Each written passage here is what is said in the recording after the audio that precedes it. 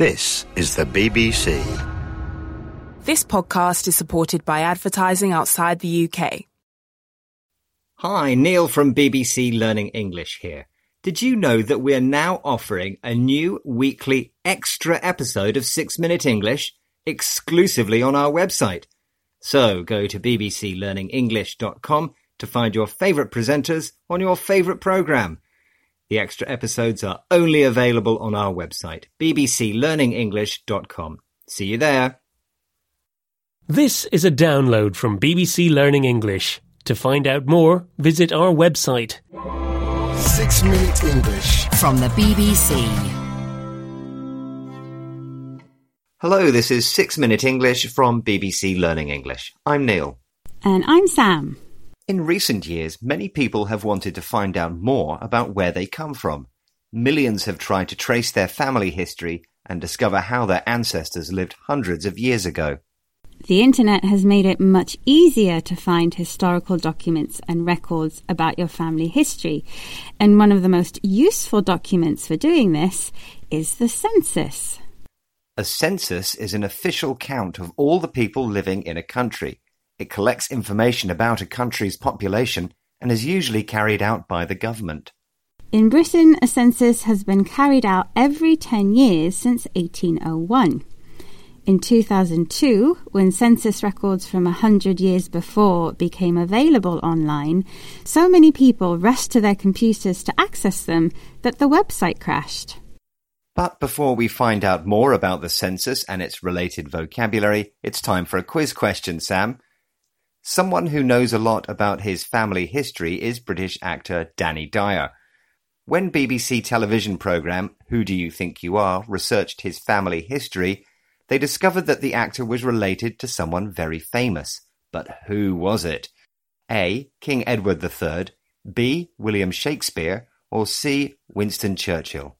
Well, I know Danny Dyer usually plays tough guy characters, so maybe it's C. War hero Winston Churchill? OK, Sam, we'll find out later if that's correct. Now, although the first British census took place in 1801, other censuses have a much longer history. In fact, the Bible story of Mary and Joseph travelling to Bethlehem is linked to a Roman census.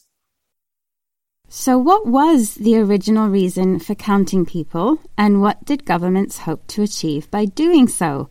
Here's Dr. Catherine Levitan, author of a book on the cultural history of the census, speaking to BBC World Service programme The Forum.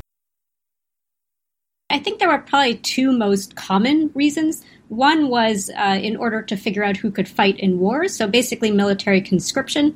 And in order to find out who could fight in wars, ancient governments like the Roman Empire had to find out how many men of a certain age there were. And I would say that the other thing that censuses were most commonly used for was for purposes of taxation. According to Catherine Levitan, ancient censuses were used to figure out or understand how many men were available to fight wars. The Roman Empire needed a strong army, and this depended on conscription, forcing people to become soldiers and join the army. The other main reason for taking a census was taxation, the system of taxing people a certain amount of money to be paid to the government for public services. Ancient and early modern censuses were large and difficult to organise projects. They often involved government officials going from house to house, asking questions about the people who lived there. But over time, government's desire to know about and control its citizens gave rise to new technologies for counting people. Here's statistician and economist Andrew Whitby explaining how this happened in the US to BBC World Service programme The Forum.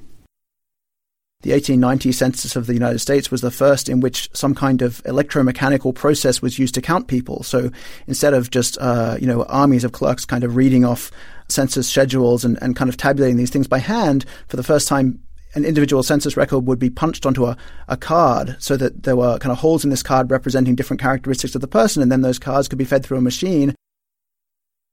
Old-fashioned censuses were managed by clerks, office workers whose job involved keeping records. Thousands of clerks would record the information gathered in the census and tabulate it. In other words, show the information in the form of a table with rows and columns. The US Census of 1890 was the first to use machines, and many censuses today are electronically updated to record new trends and shifts in populations as they happen. In fact, so much personal information is now freely available through social media and the internet that some people have questioned the need for having a census at all. Yes, it isn't hard to find out about someone famous like a TV star. Someone like Danny Dyer, you mean? Right, in my quiz question, I asked Sam which historical figure TV actor Danny Dyer was related to. And I said it was C, Winston Churchill. Was I right? It was a good guess, Sam, but the actual answer was A, King Edward III. And no one was more surprised that he was related to royalty than the EastEnders actor himself.